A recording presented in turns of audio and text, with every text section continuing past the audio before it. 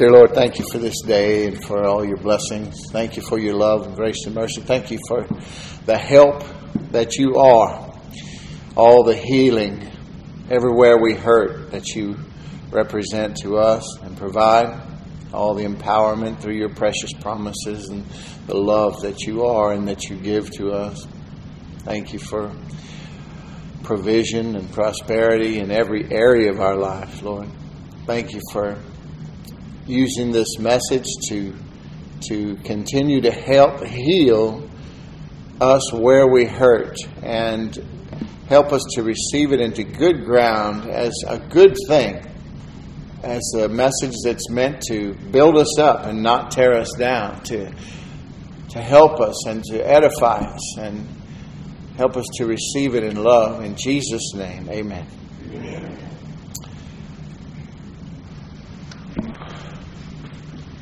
Let's read a few scriptures here.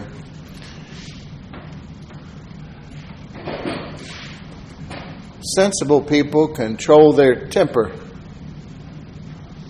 They earn respect by overlooking wrongs. Proverbs 19:11. James 1:19-20. Know this, my beloved brothers.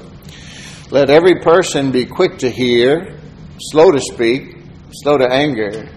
For the anger of man does not produce the righteousness of God. Luke 6:31. And as you wish that others would do to you, do also unto them. Golden rule. 2 Corinthians 10:5. We destroy arguments and every lofty opinion or argument that raises itself against the knowledge of God, and take every thought captive unto the obedience of Christ.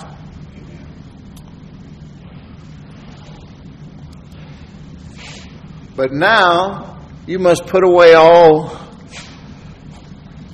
anger, wrath, malice, slander, and obscene talk from your mouth. Put on then, as God's chosen ones, holy and beloved, compassionate hearts, kindness, humility, meekness, and patience, bearing with one another, and if one has a complaint against another, forgiving each other. As the Lord has forgiven you, so you also must forgive. Let all bitterness and wrath and anger and clamor and slander be put away from you, along with all malice. Be kind to one another, tender-hearted, forgiving one another as God in Christ forgave you. Remember, judge not, and you'll not be judged. Condemn not, and you'll not be condemned. Forgive, and you will be forgiven. But love your enemies. Repay no one evil for evil, but give thought to do what is honorable in the sight of all. If possible, so far as it depends on you, live peaceably with all. Beloved, never avenge yourselves, but leave to the wrath of God. For it is written, vengeance is mine, I will repay, says the Lord. To the contrary, if your enemy is hungry, feed him. If he's thirsty, give him something to drink. For by so doing, you will heap burning coals on his head. Do not be overcome by evil, but overcome evil with good. And remember, Jesus died for you and for them. For God is not destined us for wrath, but to obtain salvation through our Lord Jesus Christ, who died for us, so that whether we are awake or asleep, we might live with him. Therefore, encourage one another and build one another up, just as you are doing. Amen. That little tapestry of Scripture, I noticed that at the end I was very thankful that it ended with that, and I circled it, and it said, just as you are doing. I said, that is very befitting to our church. I love that about this place. I love it when I see you guys get on those text messages and you just jump all over it, praying for people and loving on each other and through all the ups and downs and sideways and everything of life. And but you know, that's a good feeling when that happens, when you get involved in that, isn't it? Mm-hmm. I want to talk a little bit today about anger and strife. They're very self-destructive things in the life of a believer. They open doors to the enemy, and like the scripture says, it never works the righteousness of God. Proverbs 13:10 says that only by pride cometh contention, but with the well-advised is wisdom.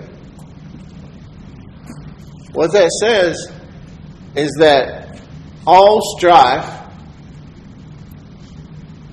comes from self-centeredness. And it also tells you that it takes two to tango. So if two people are arguing, who's in pride? Both of them. Amen. Only by strife, only by pride comes contention. Amen. That's something interesting to ponder on, and it'll help you if you let it. So let's talk about a few different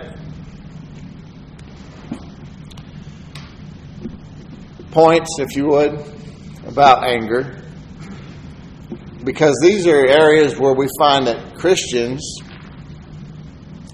the world's messed up anyway, but where Christians struggle.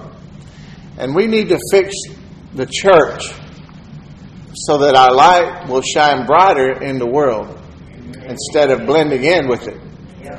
Wouldn't you agree? One of the ways that Christians that I find are angry is with God. And a lot of times they don't realize it or admit it or say it like that. But the source of this is always wrong thinking or misconceptions about God. That's a fact.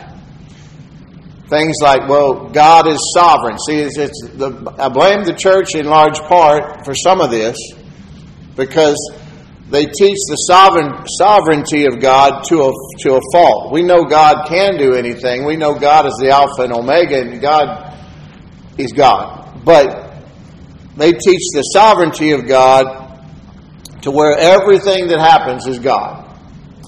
And that's just not true, folks. But that sort of teaching leads people to say, well, if He's so good, then why would He allow bad things to happen to good people?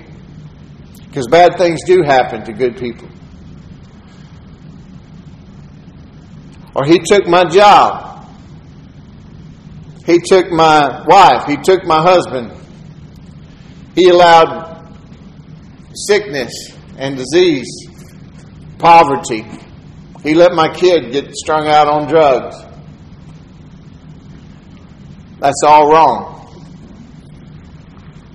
John 10:10 says, Jesus said, the devil comes to steal, kill, and destroy. He said, I came that you might have life and have it more abundantly. I don't find one time in the Bible where Jesus ever put sickness on anyone or threatened them with it. He told somebody, go and sin no more unless something worse happened to you. He didn't say unless I do something worse to you. He's talking about unless you keep sinning, you're going to open doors for the devil. Ephesians 3:20 teaches us that God does great things.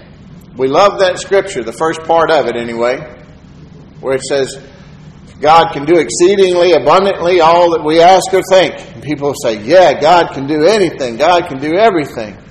God is good. But they don't read the last part of the scripture. It says, according to the power that worketh in us. Doesn't it? Do I need to look at it? I'm pretty sure I know that one. Amos 3:3, how can two walk together lest they be agreed? You see? He's saying we need to agree with Him. Why is there a need for that? Hebrews 4:11 says, "Let us therefore," it's one of the "let us's" that I told you there's a dozen "let us's" in Hebrews. I really want to minister on that this week. But the second one, let us be diligent.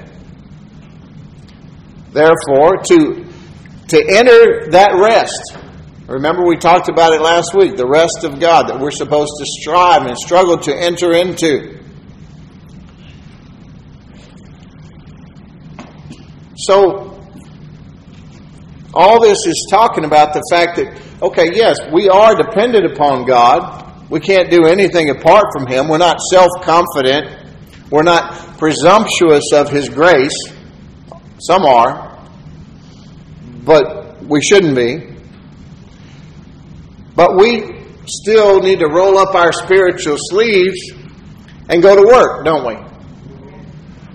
We diligently pursue and protect the things that Jesus died to provide us with. And then God is always faithful on His end, isn't He? I'll give you a great example of this in Proverbs 10. And then I'll show you this. Because we love this one scripture in Proverbs 10. And I'm going to show you. Verse 22 says, "The blessing of the Lord makes rich, and He adds no sorrow with it." I've quoted that scripture many times. Proverbs 10:22. The blessing of the Lord makes one rich. But look in that same proverb, verse 4. A slack hand causes poverty, but the hand of the diligent makes rich. Is it God or our diligence? Because it claims both. Well, Holy Spirit, you were right, sir. Amen. He's pointing out a partnership there. You see that. Yesterday, I was on the phone with a minister, friend of mine, and he's talking. Ministers talk a lot. And while he was talking, I was listening. I was talking back to, but I felt something in my throat. And it didn't feel good at all. And I took my flashlight on my phone while I'm still talking on the phone. I had it on speaker, and I'm shining it in my throat, looking in the mirror. And on the back of my throat here, on the right side, there was a big white ulcer. And it wasn't pleasant to look at. And then my right ear just stopped up completely. I went back and sat down on the couch. I was still talking to him. I said, "Scott, hold on." I said, "I don't mean to interrupt you, but hold on a second." And I told him what happened. I said, just since I've been talking to you, this thing come, and I went and looked at it and told him what it was. I said, and then my right ear, I said, "Just pray with me and agree right now." I said, "I'm going to catch this sucker coming in the door instead of trying to get him out later." He said, "Right on." And so we prayed. And then I said, "Okay, continue." And we just talked for a few more minutes. And then by the time 5 minutes after I got off the phone or whatever, I realized it's all gone.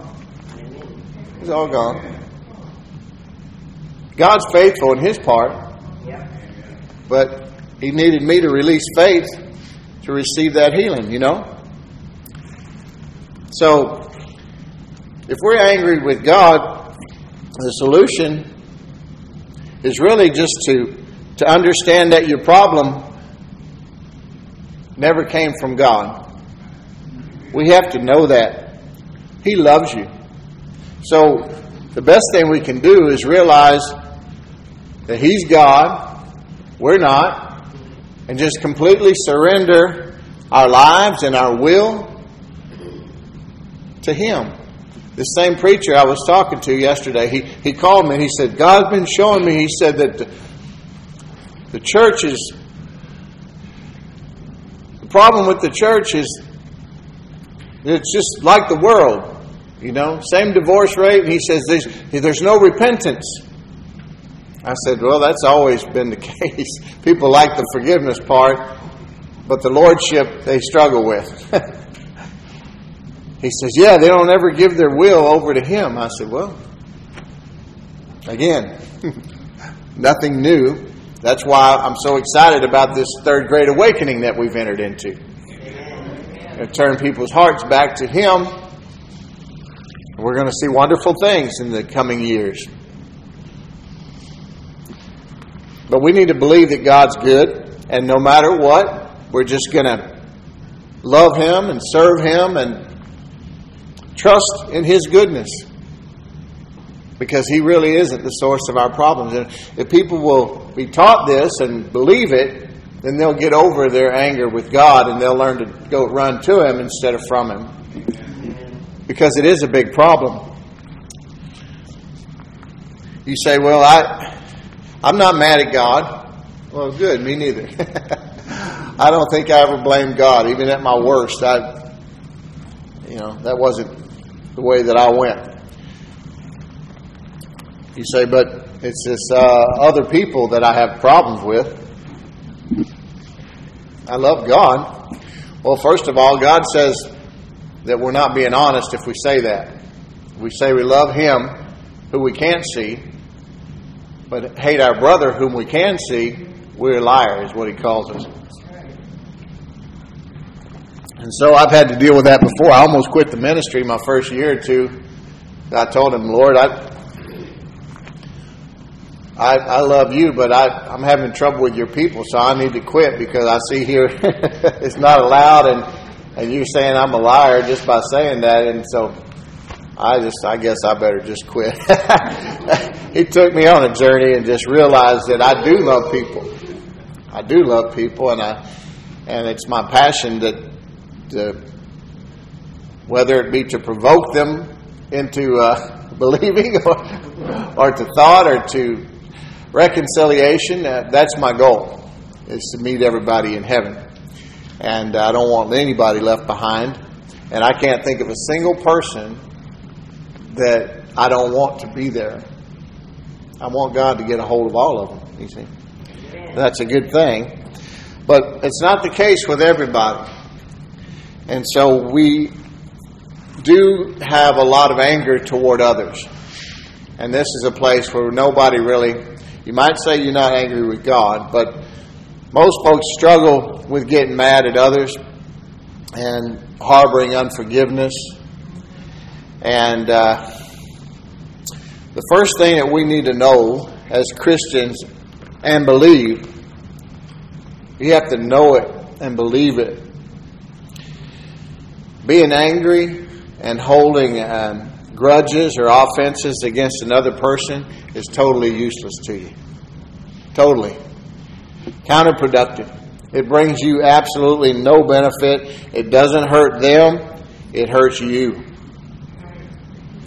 It hurts you. And the devil will come in and eat your lunch and pop the bag. James 3:16 says, "For where jealousy and selfish ambition exist, there will be disorder and every vile practice." That's English Standard Version, which, see, scriptures like that make me want to get rid of it. And then I'll find other scriptures that make me go, oh, it caught it just right. But the King James says, where jealousy and strife exist, there will be confusion and every evil practice. So where you have strife, where you have this sort of unforgiveness and anger and infighting and bitterness, it doesn't say some evil practice. It says all evil practices. So you're just loosing the devil. Yeah. Your anger against people is not why you have anger. And I don't want to get off on that right now because there is a godly use of anger and it's supposed to be toward the devil. Amen. You love the person, you hate the sin, you realize there's a spiritual realm that we live in that's more real, and there's a real war raging, and that's where your anger is supposed to be directed, not against your fellow man. The immortal words of Martin Luther King, he said, hatred can't drive out hatred. Only love can do that. Darkness can't drive out darkness. Only light can do that. And he was right. Strife is totally unacceptable. Hatred and unforgiveness are unacceptable. And people, what we do is we make excuses. We paint things with a different brush. We try to color it different. I don't know how to say that. We try to make it sound like something that it's not, because we don't want to admit what it is. I deal with people almost every day who they go round and round circling these wagons and try to just put it in the best light they can. And I'm like, I don't care how you paint that. Here's what it is. It's unforgiveness. It's bitterness. And you've got to deal with that. I remember lots of things growing up like this, but you see it in family. Oh, that's our heritage. We're this or we're that. And we just always we're loud people. We just always fussing and fighting. We don't mean nothing by it. We always yelling at each other, and we don't mean nothing. It don't mean nothing. That's just how we are. That's just who I am. Well, okay, you're a Christian and you're identifying with with anger because of your heritage, or because that's just how you were raised, or because of something else or something else. We used to do the same thing for my grandmother. And God bless her. I love my grandma, and I love my grandpa. He was my hero. He was the Battle of the Bulge guy who just very calm and seemed like it. On the inside, he wasn't, though. Why? Because my grandmother incessantly screamed and yelled and hollered at him. She browbeat him, and he was quiet. He defended her. She just doesn't feel well. She's just nervous. And, and all those things do cause people to be a little grumpy. I know. But I don't care. You need to stop it. You got to stop it. She could have stopped it. Grandma could have stopped it. And I'm not here to make my grandma look bad. I'm here to help God's people. Because you see, she was a pastor's kid. I never knew her to go to church in my life. But she used to play organ in the church. And when Grandpa died of cancer, anytime you die before 70 years old, the devil has something to do with it. My grandpa died of cancer. And Grandma became like a teenager again. Sweet as could be. Lost all the weight, had a bunch of boyfriends, treated them so nice. Hello? She had a choice. She knew what she was doing.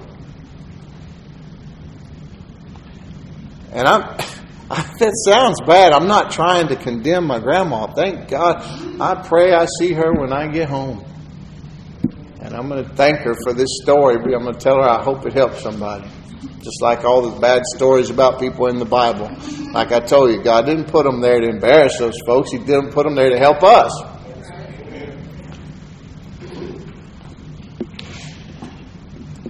I have a friend who he went down to South Texas to a church who had just come into the truth about God. It's always God's will to heal you, and all of the truth that they had sort of, they believed miracles happened, but they didn't believe that you could believe for them or expect one, and then they came into the truth. and they had been praying for a teenage boy who was in a coma. They had like a deal at the church where they were like for 3 days just prayed and fasted, and they were just believing, and he passed away, and they just didn't understand why.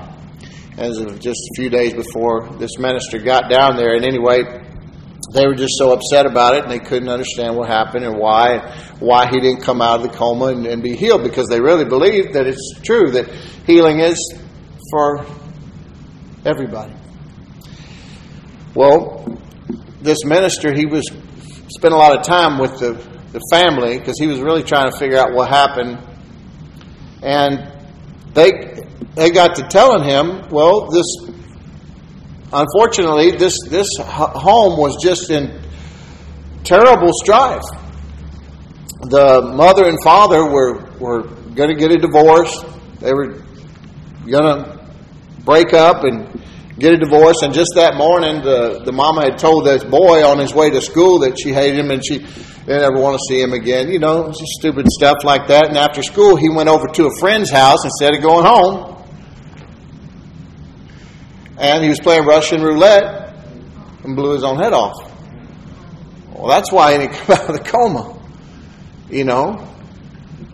But they just couldn't figure it out. And he said, well, you know, I hate to tell you this, but, you know, yes, all these wonderful things from God are ours. They're on account. And yeah, miracles really do happen. They are for today. Healing is for today. All the blessings of God are ours. Yes and amen. The promises of God. But we have a part to play. We can't just do whatever we want and expect God to do everything that He can do. He doesn't work like that. There's a saying that says we can't do anything without Him. He won't do anything without us. Now there are exceptions, and again, I'm not trying to lay blame. I'm saying that bad things do happen to good people, and sometimes we have nothing to do with it. Because the devil is always trying to interfere. This is a fallen world. But to the extent that we do have a part to play, we need to understand it so that we know how to apply God's truth. Amen. So when there's strife and bitterness and things like that and anger, we need to just stop it. Self-discipline is one of the fruit of the Spirit. If you have God, you have self-discipline. You're not slave to your emotions. People say, I can't help how I feel or what that's the world talking. That's not how a Christian should talk. We should draw on the mind of Christ, the kingdom of God within us, and we have everything that we need for this life and for godliness already been provided. Isn't that what the Bible teaches us? So we just need to stop it. We need to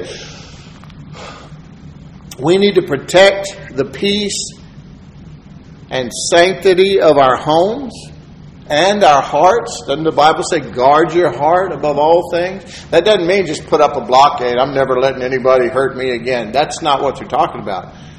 You're going to be in the world and you're supposed to be shining your light. And you're going to be vulnerable. But when they hurt you, just realize that they're hurting Jesus. Just like when he knocked Paul off his horse and knocked him down with the light on the road to Damascus, he said, "Why dost thou persecuteth me?" Paul could have said, "Well, I haven't done anything to you." But he was killing Christians, and Jesus took it personal, didn't he? He said, "Why are you persecuting me?" And you need to realize that's how he feels about you. It'll change your outlook. Won't it?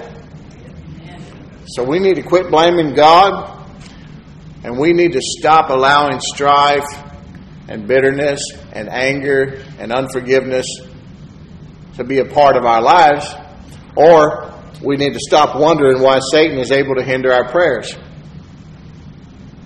Is that fair? It's the same reason he's been able to try and destroy every one of our lives at some point. I know I allowed it. Many, many, many times. I just thank God for His grace and mercy that He even protected and saved me through those things. So miracles do happen, and God is always, He may be using somebody else to pray for you in situations and circumstances. God's always trying to do good.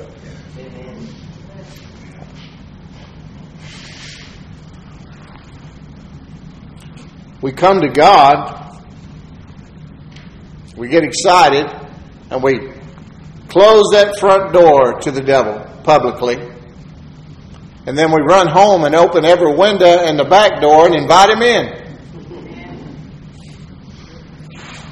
We need to stop it. If we don't want the devil crashing our party, we need to quit sending out the invitations. Amen. The fix is easy. Just repent. Just means to change your mind. We need to change our mind about things that don't agree with God. That's repentance. I don't know why when people think of repentance, they think of, I think of the Scarlet Letter, where that silly priest was just beating himself, giving himself a whooping all the time, doing penance, you know. In Mexico, they still have these days where people crawl on their hands and knees and crawl through glass and all that, and then allow themselves to be hung on crosses and all this nonsense. You know, religion makes people do stupid things. Yeah. Really, it's all about self-centeredness, anger, bitterness, unforgiveness, strife. It's really self-centeredness. Isn't that what the Bible teaches us? So, we just need to start loving God and loving people. This is the fix. You ever notice how when you're feeling bad and you're feeling down, you're feeling depressed and you're feeling self-pity, if you'll get up, make your bed, brush your teeth, and go do something good for somebody else, it just makes you feel wonderful. God made you that way. That's who you are. That's what we're supposed to be. Those let us's that I was talking about from the Bible in Hebrews, I think the 8th one is in Hebrews 10:24. Let us consider one another. The verse says, and let us consider one another to provoke unto love and to good works. So we're supposed to encourage each other, do good to each other, and provoke each other, or encourage each other to good things. Amen. Amen. That's the answer to self-centeredness. That's the cure. We're trying to get to the cures of things. We're pointing out some problems, some ugly, but we're trying to get to the cure, aren't we? Amen. Because we want to be a help, not just we want to be helped by God, healed, empowered, loved, and prospered. We want to go help others with that same help we receive. That's why this church has got that. You know, a self-centered person never truly a happy person. Ever. Ever. I've been one and I've known a bunch. You know, we probably all can identify at some degree or level at some point in our life. They might have everything the world has to offer, but there's always a lack. There's always a hole. There's always a void. There's never truly peace and rest as long as people are focused on self. So we need to invest our lives in others and provoke others to love and good deeds. And then we need to look closely at our own lives. We need to just start putting your spouse above yourself. It's a good place to start. Start treating your children with kindness and bless them. Stop yelling and screaming at your kids. Look around here, I have to say grandkids. A lot of us. Most of our kids are grown. Not all of us, but. And this is going out on the airwaves. So I don't know who this is for, but I know the Lord wanted me to minister this today. Maybe it's for you to go and minister to somebody else, because that's really what church is. That's what Jesus, when He ascended, He gave gifts to men. What were they? The apostle, the prophet, the evangelist, the pastor, and the teacher. He gave the fivefold ministry as a gift to the church, so that they could prepare you for the work of the ministry. Everybody goes, we go visit Jesus on Sundays, and the rest of the week we just leave all the praying and all that up to the preacher. And that, I'm preaching to the choir here, because that's not y'all. And I'm so glad, because I don't have to look away from folks, As I realize, they think I'm preaching at them or reading their mail, because that's what God does usually. And believe me, it's never about you. It was never, thought of. I was never thinking of you when I would minister something. But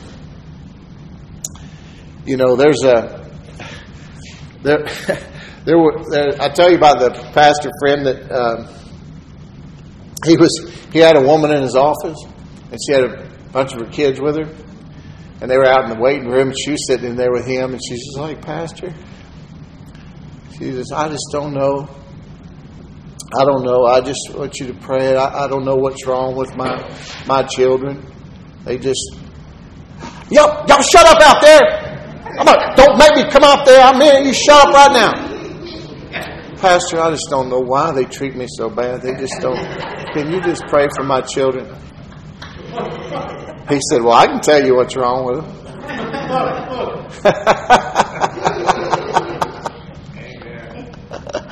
I've heard that same story from two different preachers in two different settings, but it was basically the same story. One of them was staying in the people's house. The other one was in his office. But they both had the same. And one of them, he said, why don't you talk to me like that? He said, well, you're a guest in our home. I said, I tell you what, if you talk to me like you talk to your children, we'd have a problem.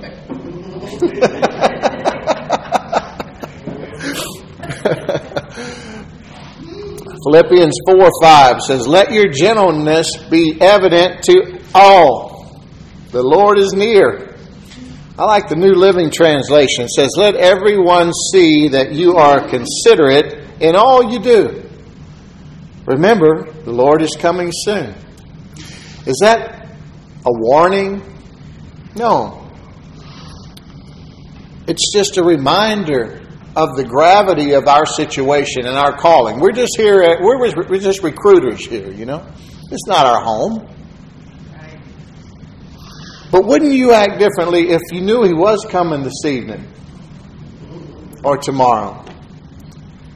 Because one day that's going to be true.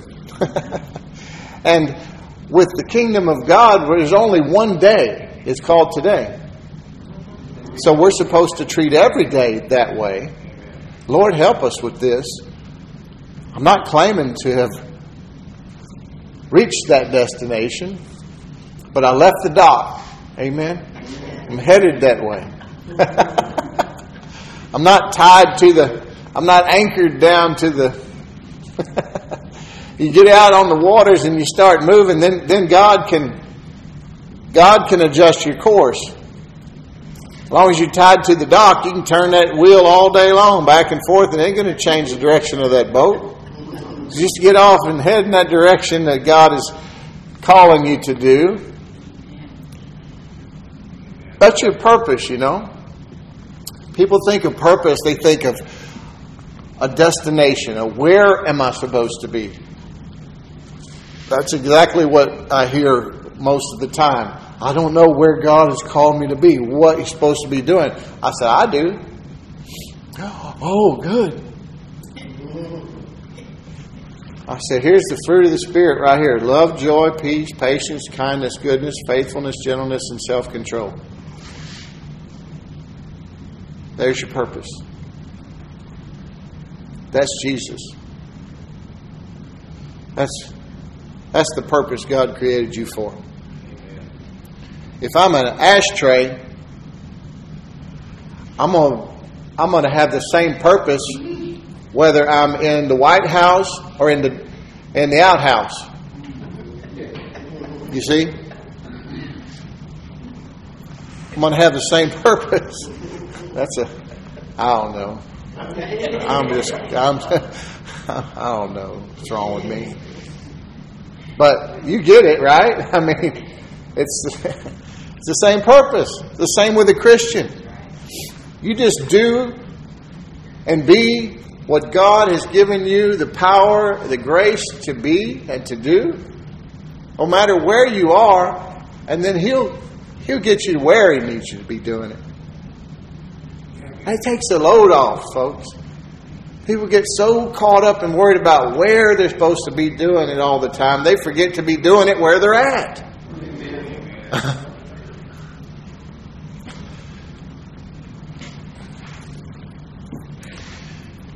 So, I love you folks, and I'm just trying to share some things as God would have us to understand them. We need to close the doors to the devil.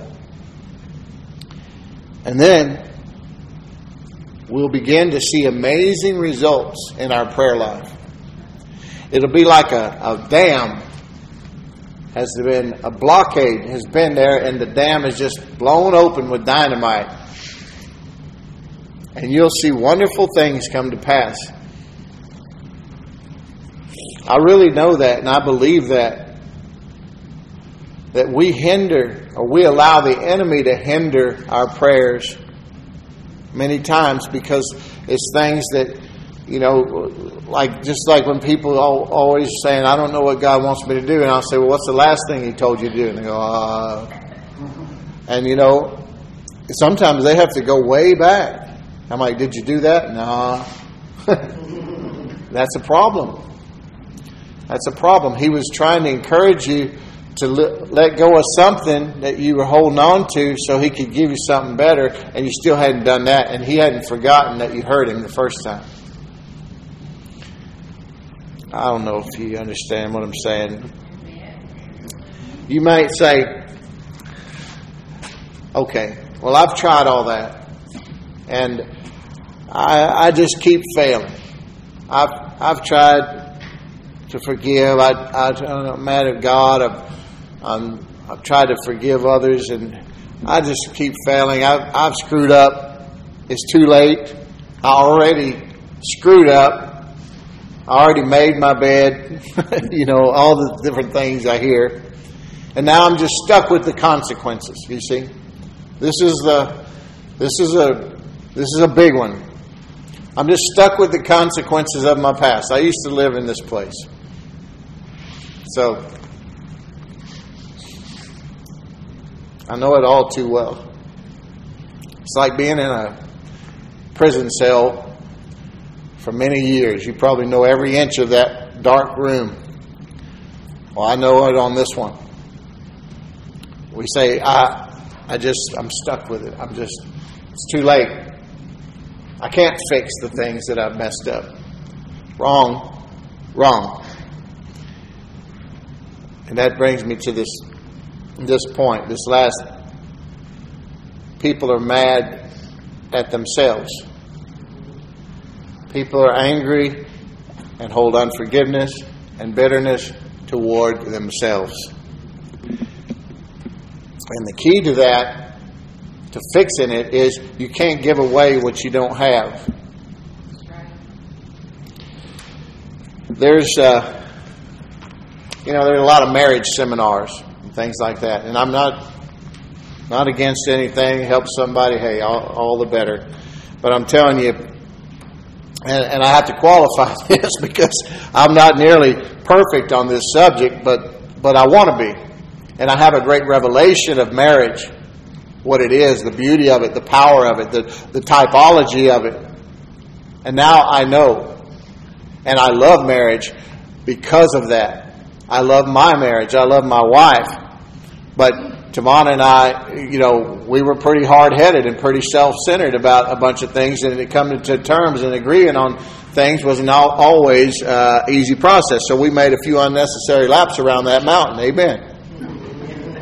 But I tell you what, I wish we could just do God's way every time, the first time, which is perfect. But we had a bunch of stuff to learn the hard way. But now we can both give others lots of really good and godly advice. The problem with a lot of those seminars about marriage, the point I was trying to make, is they just like to shine the light on how you're treating your spouse and then tell you all the things that you're supposed to be doing in that relationship so that you'll love each other correctly, and then demonstrate it, and it'll heal your marriage. Sounds great. And that would be perfect, except there's a deeper problem. Some of those people have never received love. And you can't give away what you don't have. These counselors, they very seldom will they tell people how much God loves them. And that's what's necessary. Most people have never truly received God's unconditional love for themselves. And the reason some people are as mean as a rattlesnake is because they don't love themselves. They don't like themselves. They're totally dissatisfied with themselves, and it's caused them a lot of problems in their life. How do we help someone like this? Well,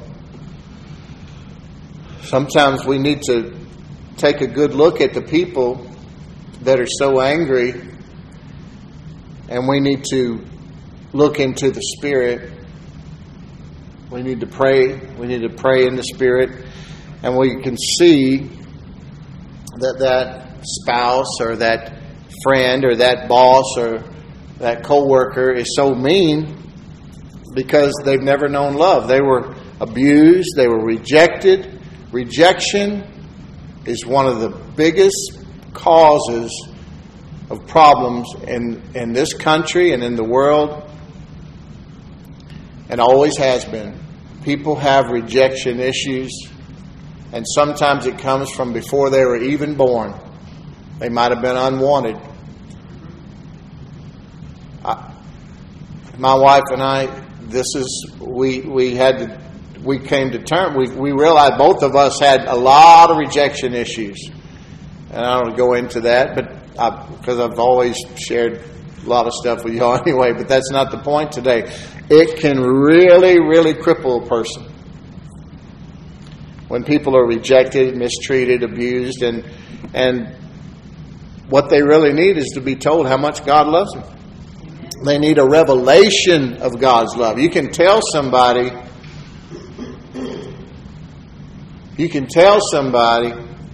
but they need that light bulb to go on. They need to believe it, because it sounds a little too good to be true. The gospel is almost too good to be true. That's what it literally means. Almost too good to be true news, as if you had a literal translation for it. But if they get a revelation of it, then they can walk in it and they can begin to give it away to others, which is the ultimate goal. Maturity, amen, as a Christian. I'll never forget how crippled I was because of this.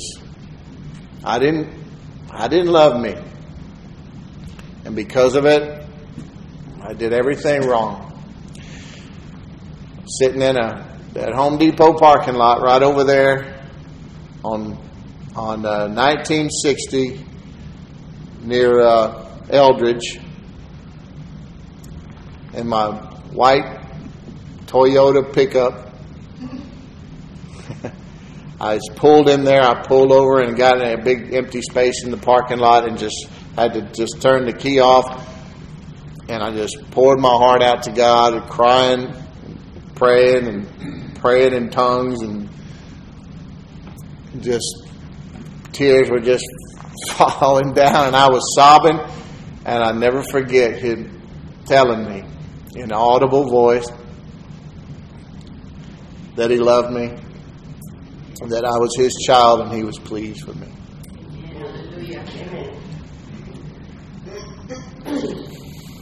He broke my heart.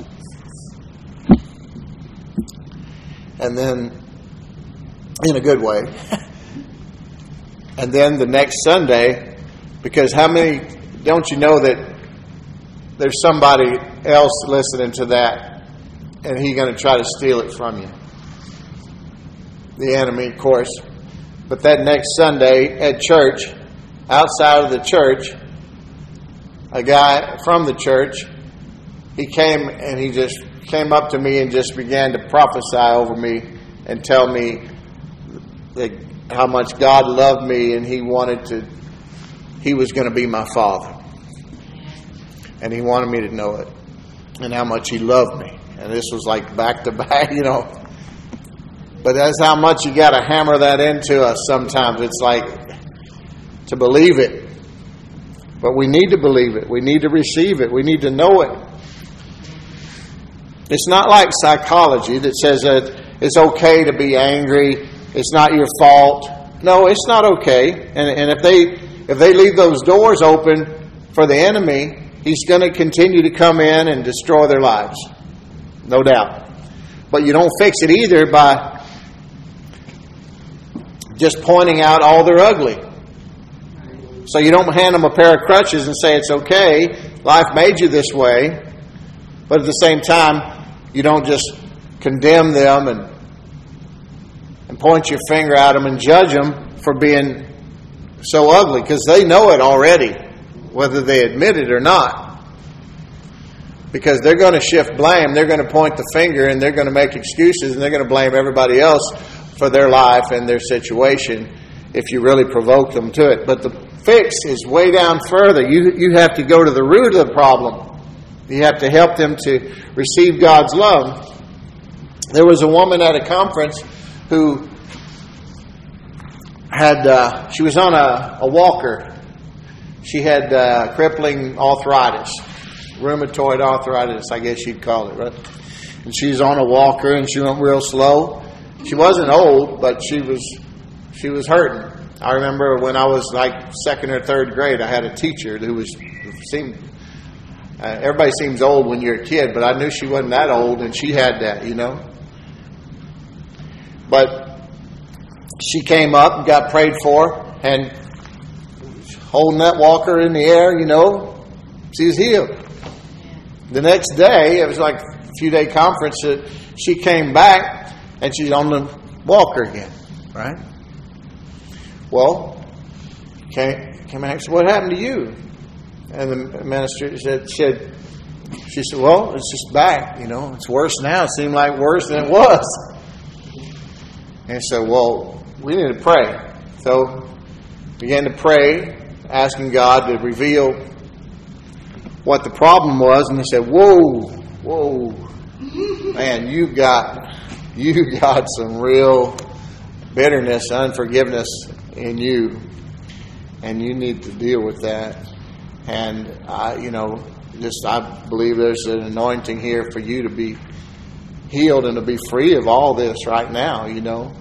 And she just began to share this story, you know, how when she was like 20, 25 years younger, a man that she was dating, and they were supposed to be married, and he talked her into doing things before they were married, and she didn't want to, and then he ran off, and she had the baby, and you know, it's not a new story. But she was just really mad about that, which, you know, it's not a good thing. But he said, that's just going to destroy you, and that's what's destroying you now. And she said, I forgive. I forgive him, named him by name. And she said, I let it go. I let it all go.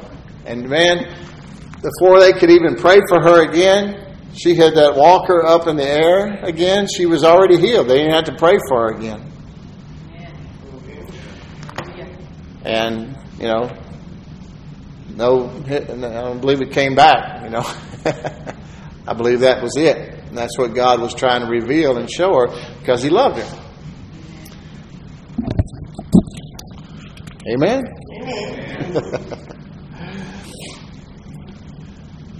Unforgiveness is like drinking poison and expecting the other person to die, right? We said that before. And that seems silly, but it really is the truth on a spiritual level. And it will destroy you. So we need to trust God with these things and know that He loves us. Not because we're lovely, though. We need to quit trying to be worthy of God's love and His blessings, because we're never going to earn that love that we doubt. That's why we doubt it, because we're looking at our own merits, right? We need to realize we didn't get it from Him because of our own merits, and we never could. He loves us because He is love. And now that you've put your trust in Jesus, He loves you because when He looks at you, He sees Jesus. Amen. He loves you as much as He's ever loved any believer in this world. He's no respecter of persons. That doesn't mean He doesn't respect anybody. It means He doesn't play favorites. The ground is level at the foot of the cross. Amen? But the devil wants you dead. The devil wants you dead. And I don't want people looking for a demon on every doorknob. I want you to focus and magnify the Lord and His love and His promises and His provision. That's living a life after the Spirit. Every time you focus on your problem instead of God's provision, that problem will magnify. And it's not going to get better by you focusing on it and worrying about it and talking about it.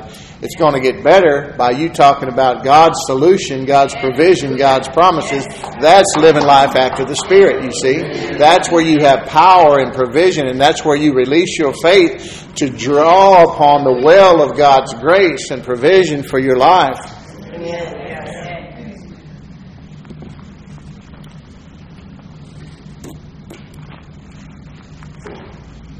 Amen. Amen. I got more, but that seems like a good stopping point right there.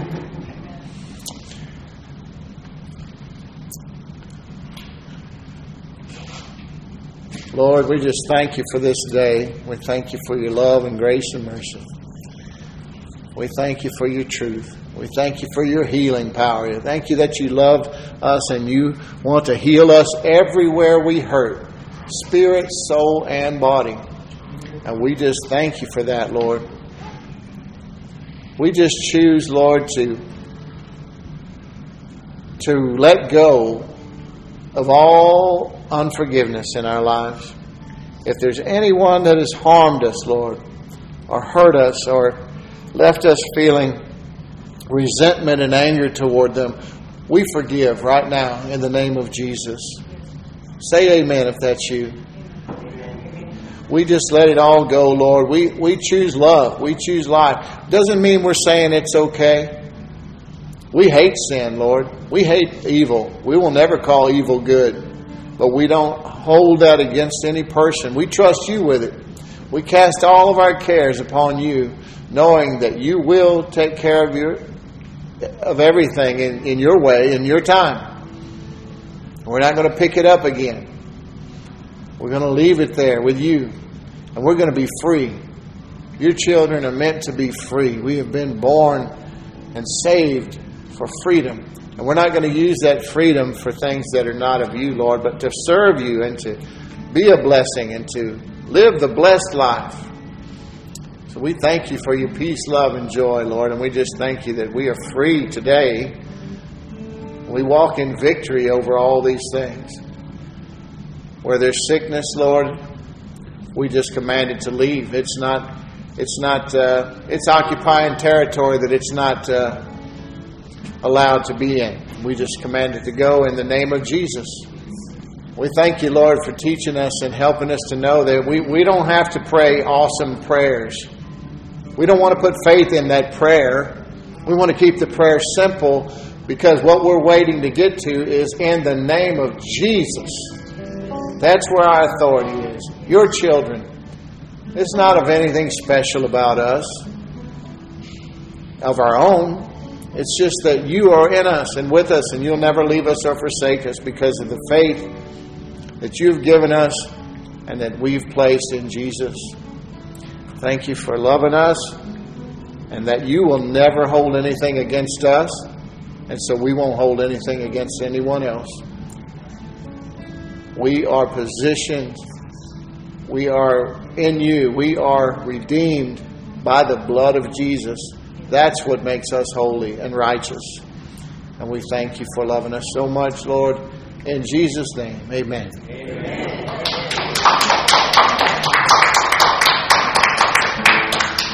He is love. His love is forever. He is love. He's the key and the answer. My joy and the treasure.